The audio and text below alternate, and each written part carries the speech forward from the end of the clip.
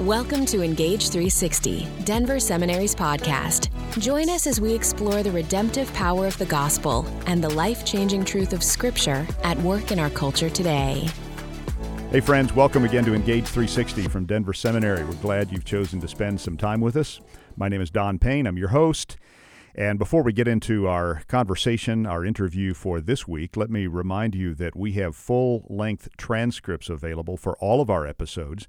They're on the seminary website. If you want to consult any of those, simply go to denverseminary.edu. You'll see the Engage 360 podcast logo fairly prominent there. You can see all of our episodes, and there'll be a little download icon there if you'd like to download the transcript.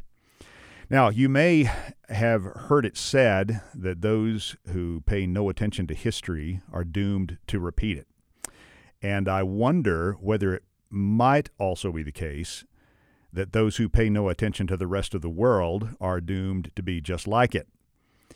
That's my own theory, but that will lead us into today's conversation, because during times of distress and upheaval, whether that's on an individual level or on a national level, we all face the temptation to be so consumed with the troubles that are right in our faces, and then to isolate ourselves from resources in other places that might have something to teach us about what we're navigating. Now, if you supplement that with the tendency to have a highly independent mindset and a national self-image of kind of being the guide for the rest of the world, it can really become difficult to learn what we most need to learn. And that's one of the reasons I love to interact with people who have lots of international experience. And I don't simply mean people who've traveled a lot internationally or people who have done a lot of short-term work. I mean, there's always something to learn from everybody. But I have in mind particularly those who have spent extended periods of time living and working in other cultures. They learn things that the rest of us need to learn.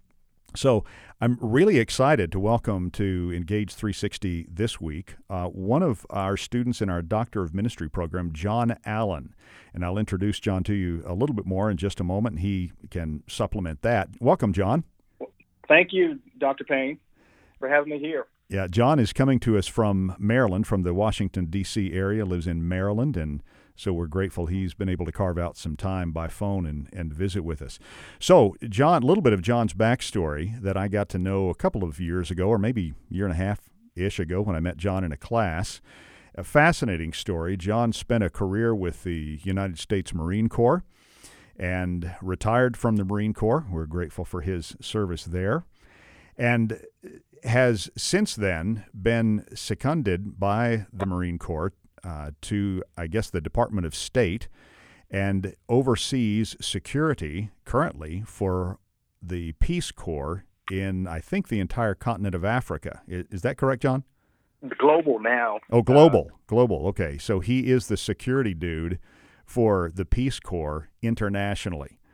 I think when you were living in South Africa, you were in charge of security for the Peace Corps in the southern eight or so African countries, right? That is correct. And alongside that, or concurrent with his involvement in overseeing security for the Peace Corps, he and his wife planted a church and pastored that church in South Africa for some years. So he's got this rich and multi-dimensional international experience that we really want to draw on for some of the things that we're facing today. John, fill in the blanks there if you'd like to. If there's anything more to help us understand what your career entailed and continues to entail. Okay. Well, again, Dr. Payne, thank you for having me. I will start by just saying I lived in Southern Africa for about 18 years, where I, along with my wife, founded what came to be known as the International Community Christian Church of South Africa. However, that wasn't, as you've mentioned, my initial reason for my relocation. I actually went there on a military assignment when I was on active duty in the Marine Corps. I was seconded to the State Department at the U.S. Embassy in Pretoria to help oversee the Marine Security Guard program.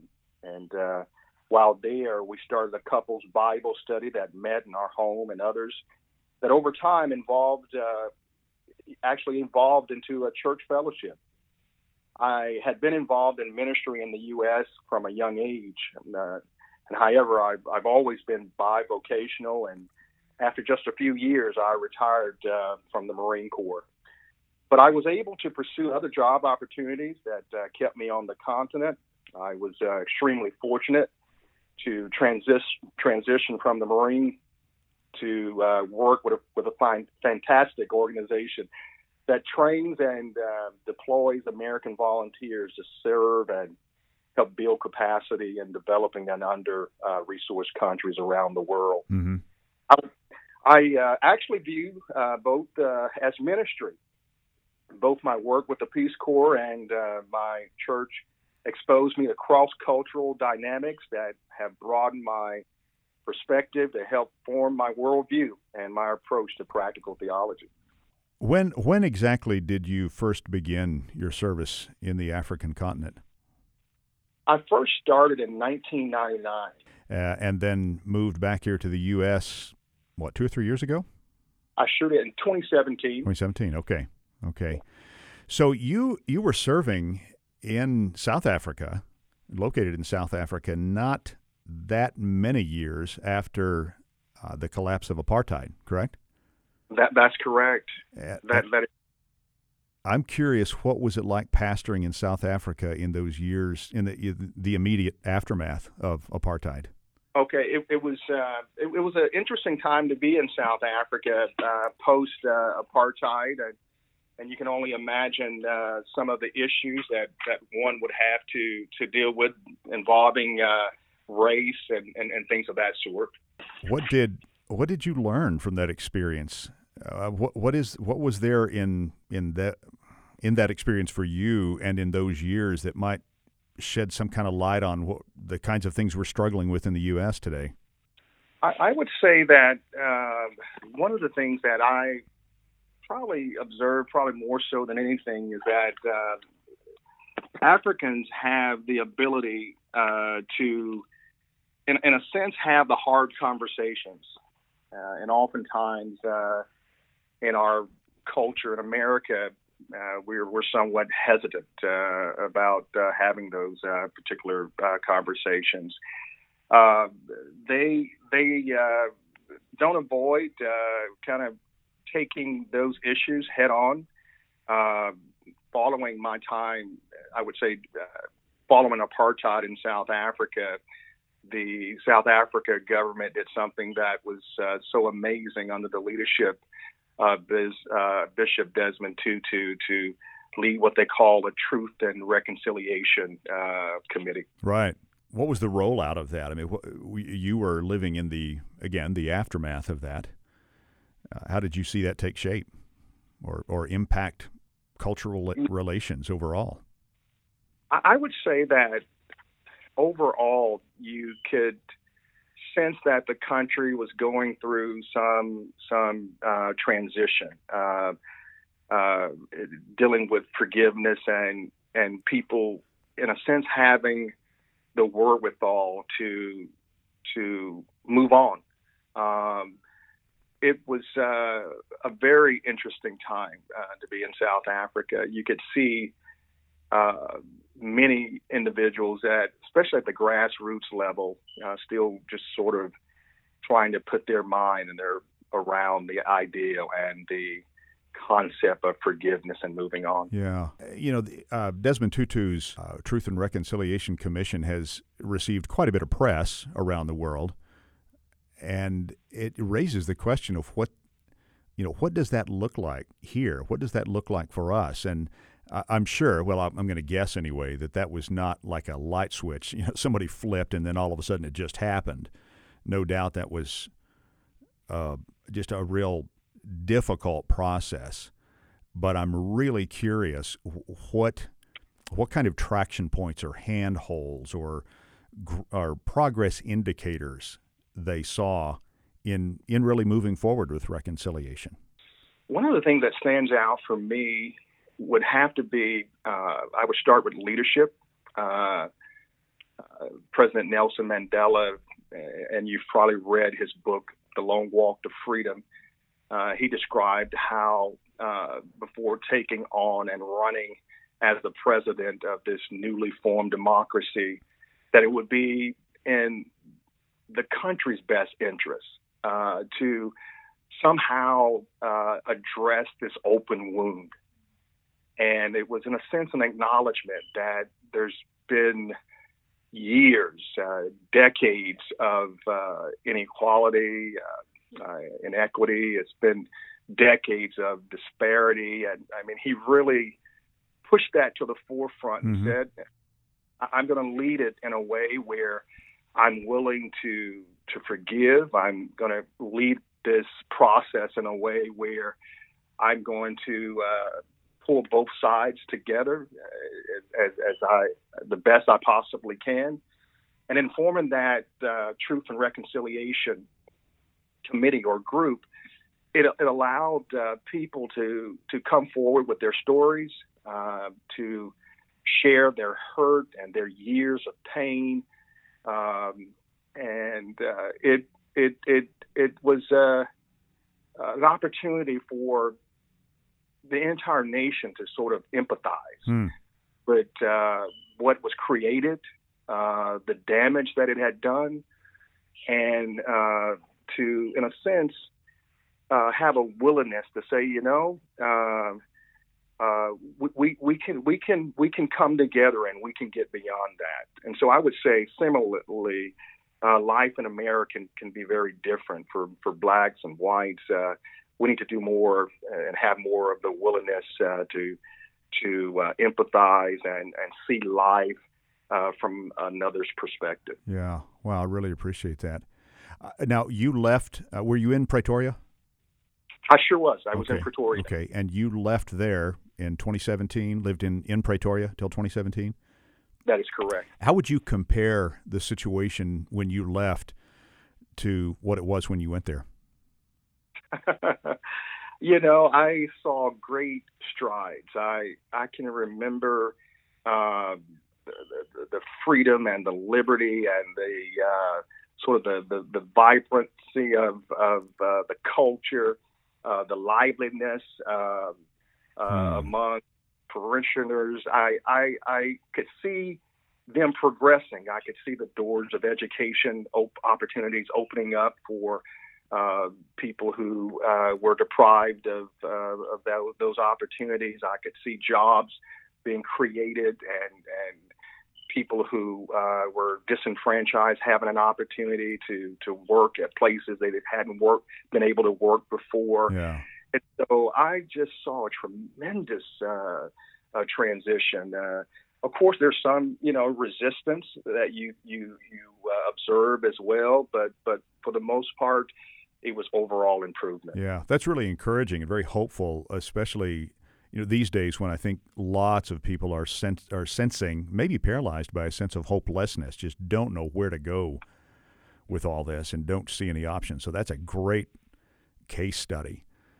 Now the congregation that you and your wife launched and pastored, I know international was in the title of it. Does that suggest that it was largely a congregation of expats from other countries or more indigenous from South Africans? Yes, I would say that it started out as an American church of expats, but given our location not far from other embassies and housing townships, it soon grew to be truly international, with over 20 ethnic groups and nations being represented. What was there any kind of interface between the congregation, that the really international complexion of that congregation, and what was going on in the country as a whole? Yes, I think so. I mean, South Africa is the economic hub of that whole continent. It's marketed itself to be that, yeah. And I could see firsthand of immigrants and refugees coming from all over the continent for better opportunities in South Africa. So it's a sort of a melting pot. It's even known as the Rainbow Nation. And they pride themselves of having so many ethnic groups. I think there's over at least 11 official tribes in the country. Okay. And that comes with both positive and negative responses to immigration as well. Yeah. Let's kind of push this out a bit more broadly to the African continent in your work with the Peace Corps across other African countries. Well, and you used the word tribal. And briefly, my wife and I were in Kenya about 7 or 8 years ago. I was teaching a doctoral course there in Nairobi, and in this course were pastors and denominational executives from a variety of denominations and from probably about 8 different African countries, more in the northern part of the continent. And it was really interesting to me, it's fascinating to hear these various African pastors and denominational leaders reflect on the ministry struggles in their countries, which culturally were very different, but at the same time shared, many of them shared a sort of tribal underlayer to their cultures. And one of the things they had in common, one of the challenges they all shared, was that as the gospel came into the lives of people in their countries, it was embraced, but it had not yet sort of penetrated into the depths of their value system, which was shaped more by their tribal loyalties. And they were facing a really intense what they called a discipleship challenge, trying to get the gospel into the deepest value system of people in their churches, so that when various things political came up that were tribally related, they didn't just start killing each other. And that was very bracing and very surprising for me as an American. But that makes me wonder and want to ask you, what did you observe across the African continent that has informed your understanding of justice issues, of discipleship, of maybe that might parallel any of our current struggles here in the U.S.? I know that's a multi-part question, but love to hear your thoughts on any of that. Well, you raise challenges that you have heard from, or I should say tribal differences that have been shared by other pastors working and serving throughout the continent. And I can say I experienced the same. I can recall in our particular denomination the number of tribes that are represented, and that was new for me. Yeah. I didn't know that the Hutus and the Tutsis from Rwanda, who had migrated to South Africa following the genocide in Rwanda, were part of my congregation, and understanding a little bit more about the history of the genocide that took place there. I can remember other situations involving tribes within South Africa, and the differences between conflicts that had taken place in Southern Africa, between Angola and South Africa, and other places in the Congo. So it was an eye opener for me. It was a reminder as well that humans are humans. And they have in a sense, the same issues. We were always trying to find the right balance between that cultural and spiritual teachings and beliefs to maintain awareness and discernment regarding, how you should treat each other and how you should love each other for the higher good of accomplishing what you want to accomplish as God's creatures. You want to be a proponent of good governance. You want to be involved in a sense where you are attacking or addressing economic disparities. You are always aware of the housing inequalities that might exist in those urban hubs. And so ministry in and of itself, in operating in that area and realizing the differences and the sort of mobility of people who have come to that space, it takes a lot of prayer, but but we saw great success with this in our church because our members had close relationships with one another, and that was sort of one of those things that we kept driving home, is that we are sisters and brothers in the Lord, and if we've got close relationships, it'll help you go above and beyond some of those internal conflicts or issues of the past. Well, yeah, that's a good reminder that in any culture, the church is called in some respects to be a pace setter for what makes unity and justice and peaceful cultures possible. Because in any culture, we can always say, oh, we've got to come together, we've got to work together, we've got to change things. But people often get stuck right there when it comes to, well, how do we do that? And of all people, wouldn't we think that the church should be able to set the pace for that and embody some of that because of the power of the gospel? But that's often a struggle for the church, isn't it, in any culture? It sure is. I mean, and sometimes it starts from not being so insular. That you are willing to know the real story of those who have struggled, those who are going through pain. It takes leaving your comfort zone. Singing in a different language, being open to another person's prayer, and you don't understand the words in their language. I mean, it can take on a wide variety of kind of stepping across the aisle. Yeah. So, John, from all of your experience as a pastor, working at the civic level with the Peace Corps and security there, all these different countries, what are you taking away from all of that you think most Americans need to hear right now, positively or negatively? What learning should we extract from what goes on around the world? I would say my sort of takeaway is that it gave me a sort of a broader world view that is inclusive of all people, that values them rather than simply tolerate differences. It gave me an opportunity to show, I should say that I have an appreciation for how folks would express their faith and how they live out their culture, how they embrace gender norms and family roles and responsibilities. There's in a sense, a scripture, that passage that comes to mind in 1 Corinthians when Paul is talking about the different kinds of gifts in 1 Corinthians chapter 12. Yeah. He says there are different kinds of gifts, but the same Spirit. There are different kinds of service, but the same Lord.